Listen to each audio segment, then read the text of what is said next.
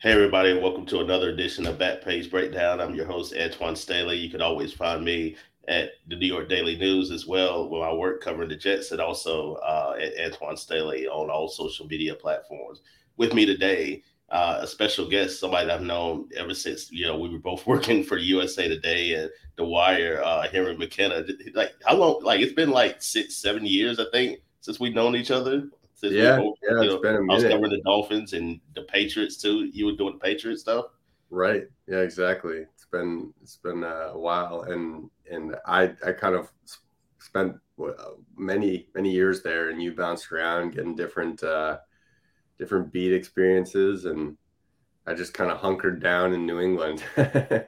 Yeah, I've been all over the place. Like, yeah, nobody should have. Like, I just been, great doing college, NFL, like all different types of stuff. So yeah, I've been all over, as you know. But yeah, before we get into like the Jets and Patriots this weekend and other AFC stuff, East stuff, then I want to talk about your article that you wrote recently about Brenden Schooler and also the block field goal. Just talk about that and just some of the details that's in there, so people have not read it yet. Yeah, everybody can check it out on foxsports.com or give me a follow on Twitter. I'm Henry C. McKenna is my handle. Um, I spoke to Brenden Schooler yesterday about the block. Just kind of wanted to know more about the play because most special teams people I spoke to had never seen anything like it before. The Patriots did something similar on a punt last year where Schooler was actually like playing gunner and he ran in and he tried to block the punt. And so I think they saw a similar opportunity to do this with the Dolphins kicker and their sort of like holding situation. I'll talk a little bit more about that, why it worked. But the gunning situation makes sense because like a gunner, stands wide of the formation already because they're sort of like already there trying to essentially block. I guess you're like the gunner blocker. Yeah, You're trying to sort of like block the actual gunner from getting to your punt returner. Whereas obviously kickoff or field goals, you're sort of like contained to a very small space. So it would be very strange to send a guy out wide. But that's exactly what they did. The Patriots coaching staff came up with it on, I think, Wednesday. So Schooler shows up to work and it's already kind of up on the board. And they're like, I guess this coaching staff is kind of both famous and infamous for coming up with like crazy special teams ideas. They have three guys in that room, which is an abnormal amount of coaching. It's a big coaching group for a special teams unit, not to mention that they kind of have two coordinators. Joe Judge is like, I think under the guise of being the assistant head coach, he's also kind of the special teams coordinator. Cam Acord is actually the special teams coordinator in name. And then Joe Houston is the special teams assistant coach. So they've got three guys there, and that's a lot of like brain power and time to dedicate toward just like creating crazy stuff like this. So that they drew this up, they showed it to Schooler. Schooler was like, I'll give it a try. And then they tried it in practice on Thursday on the sidelines, and it was sort of working. And then they went on Friday, they tried it at full speed with the actual kick unit, and they tried it a few times. It worked great. Like they were stunned at how well it works. They're like, cool, we'll give this a try in the actual game. And yeah, so they basically they gave Schooler instructions on like where to stand, so he knew when the game happened, like, okay, the ball's on the left hash from the kicker, so I know exactly where to stand. But he knew right hash, he knew middle of the field, he knew the timing of what he wouldn't say, but Pat McAfee said was yeah, he knew the timing of what was happening in the backfield. So Jake Bailey is the holder for Miami. He was previously the holder for New England, so they had some unique insight on him. I guess he takes a big exhale before he calls for the ball on the snap. So he goes, and then he looks. The fact that he has two tells, not just one, gave Schooler the unique opportunity to start his run on the exhale And then when he saw the second tell, which was like lifting the hand, that gave Schooler the opportunity to turn upfield just at the time that the snap was coming off. So there were two moments that he had to be like synchronized with for it to work, not to mention just like actually being obscenely fast and athletic to bend around the edge to get back into the backfield and not hit the kicker. So that was another thing that they had sort of like dialed, was like the steps that he was going to take, the foot that he was going to push off to get the block, crazy level of execution. And Schooler was talking about how, you know, he still kind of couldn't believe it. Like he got a text from his mom on Tuesday, and she was like, "I'm still watching videos of this play. I can't believe it happened." And he was like, "Me neither." Yeah, it was so fascinating. Like I just got back to the hotel because I was covering the Jets in Dallas like over the weekend, and then I got back. That was really the moment where I really got back, and then I was like, "What the hell is this?" And then it just happened to work. And then, you know, as you know, the Patriots are usually really good sound and special teams. Obviously, that was Bill Belichick's you know, his background and everything that he does too as well. So yeah, I mean, I'm not surprised that they kind of cooked up something like this that would actually work. Right.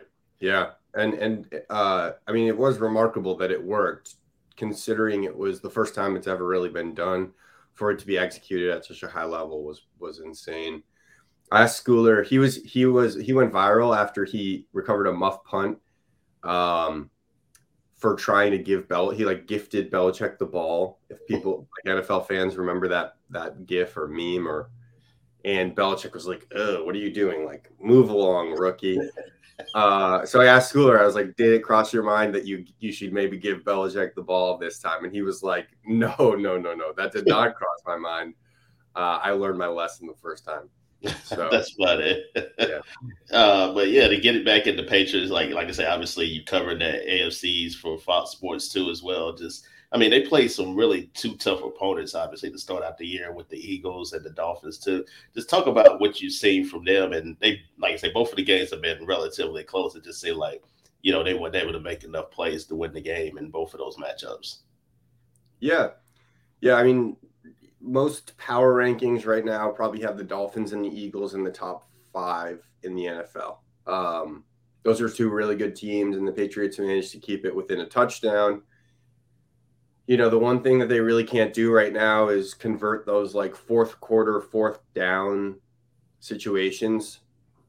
They're really good at staying in contention in games. They're not really good at winning them. So I think, I wrote after week 1 that this team really needs an alpha. They need somebody, a number one that they can rely on in these fourth down situations. You know, Josh Allen will go to Stephon Diggs, right?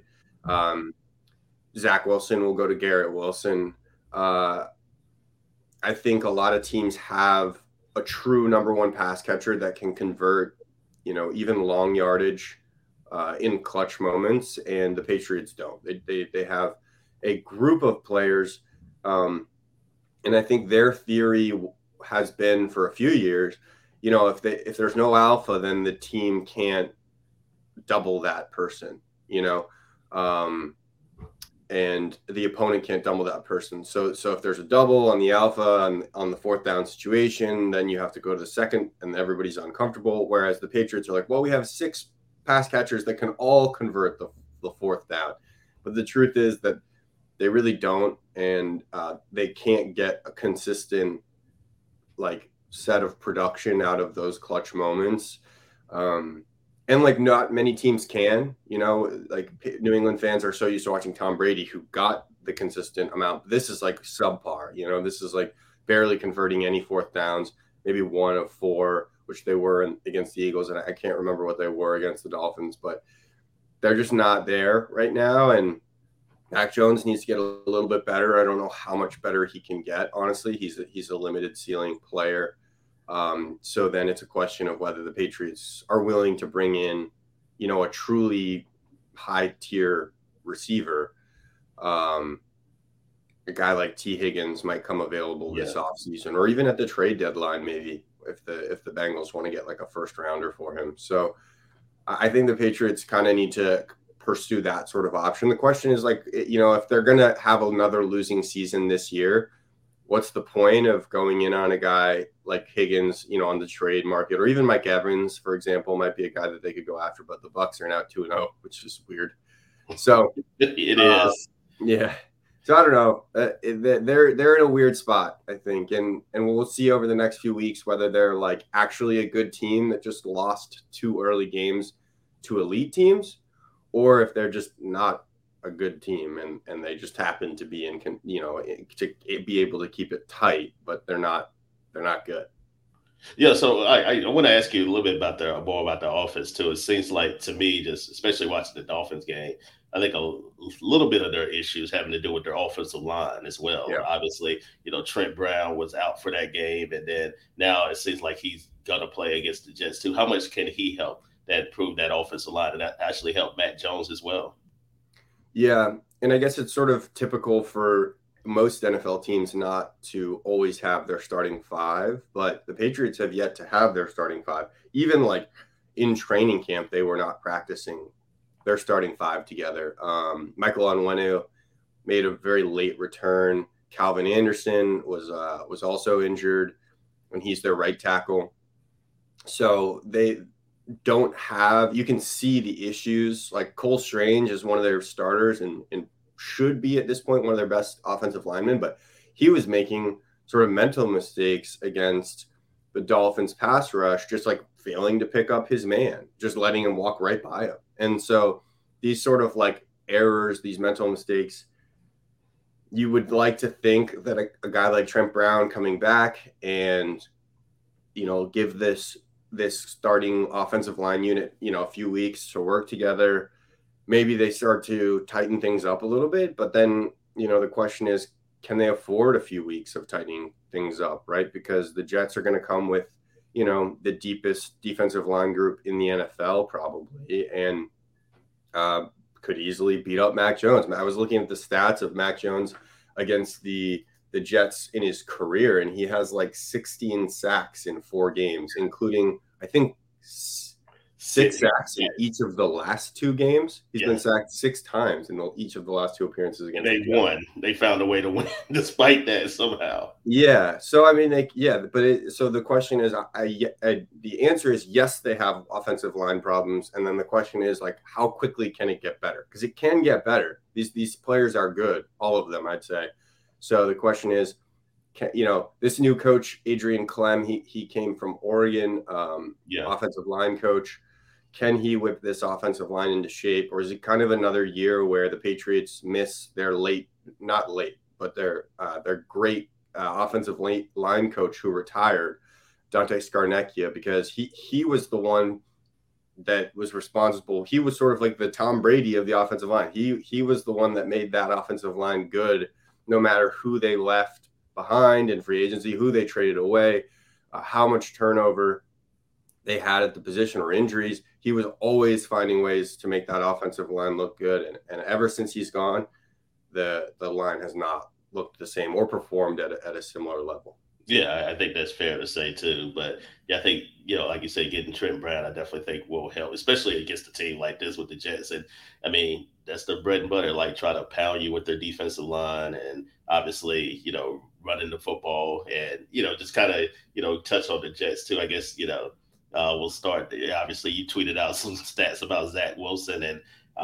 his lack of success against the Patriots, to be quite to keep it as nice as possible. But yeah, I mean, what is it about Bill Belichick's defenses in your mind that gives him issues? Because it seems like, for me, especially covering the games last year, it seems like one mistake, like if he makes one mistake, it just continues just to snowball, especially against Belichick and throughout the years doing his 4 games against the Patriots. So the tricky thing about Belichick is not just that he shows you disguises, it's that he then works off the disguise that works to make a new disguise work, if that makes sense. So it's like he'll show you a strange look and that will fool the quarterback. But rather than doing that same strange look again, he'll actually try to fool you in a different way based off of that. So he's sort of like building this elaborate card trick or this elaborate magic act against the opposing quarterback. And so each phase of his game plan builds upon the next thing. Everything is different. So they'll fool they'll fool Zach Wilson by switching, by making it look like they're in man, by switching the safety and the cornerback. So the cornerback's on the wide receiver out wide. And so it kind of looks like man, but then they'll like switch positions and the safety will like come in and the cornerback will drop into the deep third. And then all of a sudden, Zach Wilson thinks his receiver's open. He throws it down and the safety comes in, pick six, right? Like stuff like that, little disguises. And then Belichick will do the same thing, but it will actually be man, and some other disguise has presented itself. I mean, I'm not nearly as smart as Belichick to think about the sequencing of disguises that he uses, but that's how he thinks about it. Is it's not just that I can come up with one good concept to fool a quarterback. It's that I'm going to come up with 10 or 5 and get through those 5 disguises that will, in succession, sort of beat this quarterback mentally. And the more you start to beat him mentally, the more he starts to question what he sees, so that when that man coverage presents on the wide, he's kind of expecting zone, even though his brain should be telling him that's man, right? So he because he's seen the disguise once, he doesn't know what to expect the next time. He's kind of thinking it's like taking an SAT test, and like, when they train you to sort of like look for those like problem questions, the ones that are going to trick you. The truth is most of the test questions don't trick you. They're basic, they're standardized. You should be able to answer them because you have gotten like the proper education, right? But the trick questions are the ones that like you actually throw you off, so that if you're not careful, you'll be looking for a trick question in a normal question, and then you won't be able to answer it to your regular competency.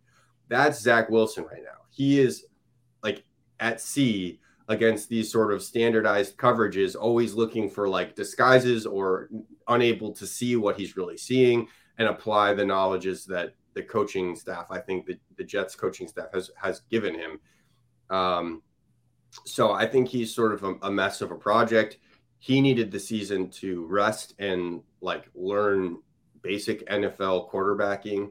And unfortunately, Rodgers got hurt, and that put Zach Wilson in a position where, he is playing again, and the Jets look like the 2022 Jets, where they have to figure out how to win despite him. Yeah, I was going to ask you. That was going to lead to my next question. Just kind of how you view the Jets at this point, because that's what I was going to say. It kind of seems like it's a movie, like living all last year all over again. Especially for me, because I covered all 17 games, and it seems like they trying to win with Zach Wilson, despite his play, but running game, and also with their defense too. Just talk about kind of where you view the Jets at this point. Yeah. It's a tough team to evaluate because I don't want to be too negative, but I don't really like where they are. Hey, that's fair. They built themselves mentally and personnel-wise around Aaron Rodgers, and they don't have Aaron Rodgers. And I think given Aaron Rodgers' career, they were fair to expect he made it through the season, because he's the kind of quarterback who really doesn't suffer season-ending injuries. When he's hurt, he really doesn't miss time because he just like hates being off the field. So yeah. I think they kind of expected him to just like fight through the season, but you can't do that with a torn Achilles. So, they got the win over the Bills. I think that weirdly, I was in the locker room with you, and I was like, wow, these guys are like happy. Like I get that they won and that it was an insane walk-off play. And like, I don't mean to like suck joy out of players or fans or whatever, but I also was like, you guys just lost your starting quarterback, who was like your everything. He yes. was like the thing that was bringing you to the Super Bowl. And that's like empirically like that is on paper, not just on paper, but like that is a matter of fact. That your quarterback was the problem this year, you fixed the problem, and now you are going straight back to the problem in week 2. And maybe they were a little idealistic about what they could manage, because in week 2, we saw exactly what I thought was going to happen to this team, which is like they'd take a massive step backward because they have to like totally reorganize their thoughts about how they're going to win. Yeah. And if they're going to win, their defense is going to have to be the best defense in the league, period. No question. It's not just that they can be a top 5 defense, which is what I said, when Aaron Rodgers was their quarterback. They could be a top 5 defense, and Aaron Rodgers is going to, make them a top 10 offense, and then they're a Super Bowl contender. This is a totally different team. They're going to have a bottom 5 offense, period. Like, in my mind, there's no question about that. And so if they're going to stay in contention, they need low scoring games basically every week. They need points off turnovers, not just from the offense, but from the defense. And they need to put Zach Wilson in a position where he is either looking at a scoreboard where there's a tie game or the Jets have the lead. And so that's when he plays his best, which is fair. Like, that's just a thing that you can see from Zach, is like he just makes safer decisions when he feels like he doesn't need to win the game. And so that's how they win. And I don't think they can do that with consistency. I think, unfortunately, this team probably ends up being below 500. Yeah, that's kind of how I feel. So I feel like it's about similar record to what they were a year ago. I feel like that night when we were in the locker room, I felt like it was kind of like 5 stages of grief, and then like it just hadn't hit the team yet. And then I think the day after, and then you're like, okay, yeah, I think they're the now, like after the game, and then all of a sudden you realize, oh well, he's not coming back. Like, oh, crap. Like we better like figure something else out, especially on the short week too, where you got a Dallas team that's, I think, at least one of the best defenses in the NFL right now for sure. So I think that's kind of the way I equate it, to what happened. Like, I just think they were grieving. They were grieving that they lost their leader for the entire year. Yeah, you're probably right. I'm not in that locker room nearly as much as you are, and so your beat on it is definitely going to be, I think, generally more accurate, always more accurate. But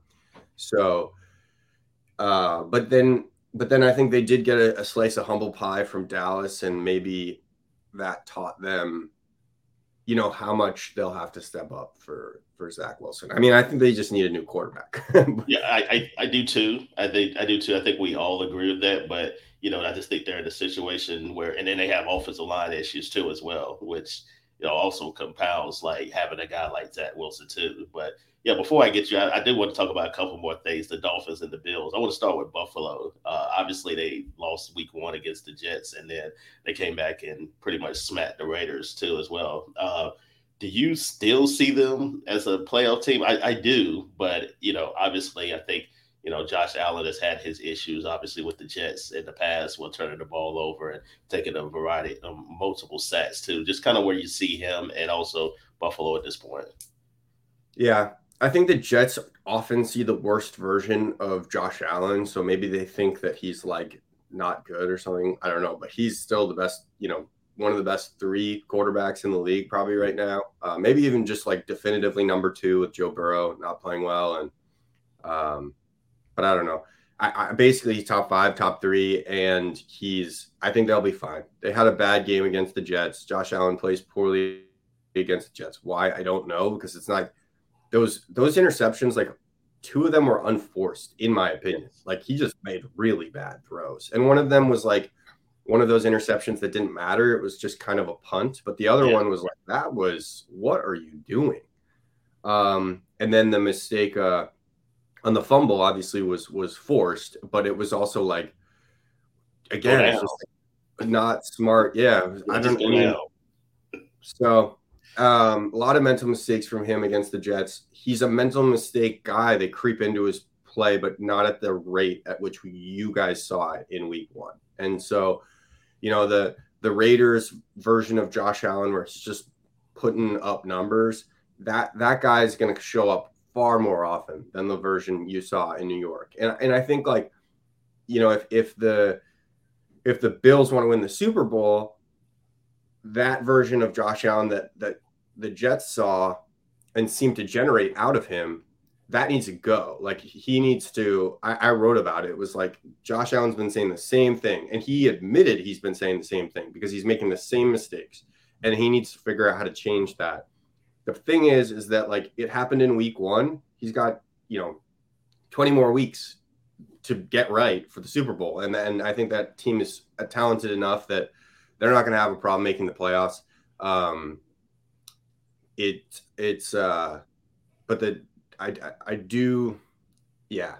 going to be fine in my opinion. I picked them to win the AFC East at the beginning of this season. Are you still picking them to win the AFC East still? And I'm gonna keep picking them. I think the Dolphins are a great team. They really are, and they might end up being the best team in the AFC. I also just, I think concussions. Like, I think Tua could get banged up one way or another, whether it's his head or a different injury. I really hope that he doesn't. But yes. I just think that if that happened, we've seen how good Tua is. He really is an MVP candidate. And he was last year. People didn't take it seriously when I was writing about it, but he really was. And every time he steps out of that lineup, their offense changes, and it's like the worst. It is one of the worst offenses in the league all of a sudden. So, that's a good team that relies enormously on its quarterback, and he's a little more frail than a guy like Josh Allen. Yeah, for sure. And then also, I think, they're still trying to figure out things with their defense and Vic Fangio, which I think, like, later on in the season, I think they're going to be really, really good. It's just a matter of just, getting more reps in this system and things of that nature, too. It's just, me covering the Dolphins for so long, it's hard to wrap my head around them actually being really good the last couple of years, especially with Tua. But they are. I mean, I think, long as he stays healthy, I think they're possibly one of the top 3 teams in the AFC. If he doesn't, then I think, like you said, they're a team that's contending for bottom playoff spot. They barely made it last year, or they're not contending for the playoffs at all. Yeah, and I like that you mentioned the defense. One thing that we get so infatuated with good offenses in like today's era of the NFL that sometimes we forget how much a bad defense can cripple you when it gets cold. And when the playoffs roll around. So that's a thing that should, it's worth monitoring, that they let up 36, I think, or 34 to the Chargers. And then they let up 17, I think, to the Patriots. That's a unit that needs to get better. So like you said, in theory, Vic Fangio being around is going to get that defense, into good shape by the end of the season, but they're too talented, in my opinion, not to be a good defense. So the fact that they're kind of getting into a shootout with the Chargers, I think that's a thing to keep an eye out for. That could be, even if Tua does stay healthy, that could end up being a thing that kind of sinks them a little bit. For sure, definitely. Henry, thank you. I appreciate your time. Henry McKenna, Fox Sports. Tell people where they can find you on social media and your work too, and what you're working on. Yeah. Give me a follow on Twitter. You just search my name, Henry C. McKenna, and then you give me a follow. You can also find me on foxsports.com, download the Fox Sports app, and then when you download it, you can follow me so that all of my writing comes straight to your phone. The last thing I'll say is I'm actually writing a story about how I'm just calling this the Desperation Bowl, the Patriots versus the Jets, fighting to stay out of last place in the AFC East. I think fighting for their own confidences, and so I think like the Jets lose and things could go off the rails. Just because you're hearing from the locker room players starting to get down on themselves and even a little bit down on the coaching staff versus the Patriots, who have just like pretended that they're confident in themselves, even with, being 0-2, but 0-3 is a pretty definitively bad record to have. At that point, Matt Judon said, this isn't a bad team. Okay, fine. But like, if you're 0-3, you're probably a bad football team, especially if you lose to a team that the Jets, who are on their second quarterback of the season. So is it? Yeah, it'll be an interesting game. And hopefully people check out the article about the quote unquote Desperation Bowl. Yeah, that's kind of about what like my advance for Sunday is going to be. Like, it's a must win for both teams. It really is, in different ways. And yeah, I think for the Patriots, like you said, 0-3 is a death sentence. That's basically what it is in NFL. Like, not too many teams make the playoffs when you're 0-3, and then if you're Jets, like, you need a win. Especially they've lost 14 straight to the Patriots. you need a win over that. Some players try to downplay it. No, you have to. This is a game you have to win, because if you don't win this, especially you got to go to Foxborough on January the 7th, and there's no telling what the weather might be for that one. And then when the playoff content, like I don't expect either one of these teams possibly to make the playoffs, but you don't want to go into that game losing 15 straight to the Patriots when they've had your number for nearly like the last decade. Right. Yeah. Good point. Yeah. So, yeah, that's why I say I think they have to win. But, yeah, Henry, thank you, man. I appreciate it. You can check out BackPage Breakdown on Spotify, Apple, all your podcast platforms, and catch me next Tuesday and Thursday as well for another episode. Until then, I'll see y'all later.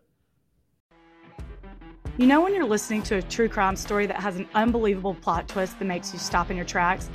That's what our podcast, People Are the Worst, brings you with each episode. I'm Rachel. And I'm Rebecca. We're identical twins who love true crime cases that make you say, didn't see that coming, and we hate the people responsible for them. Listen to People Are the Worst now on Apple, Spotify, or wherever you get your podcasts.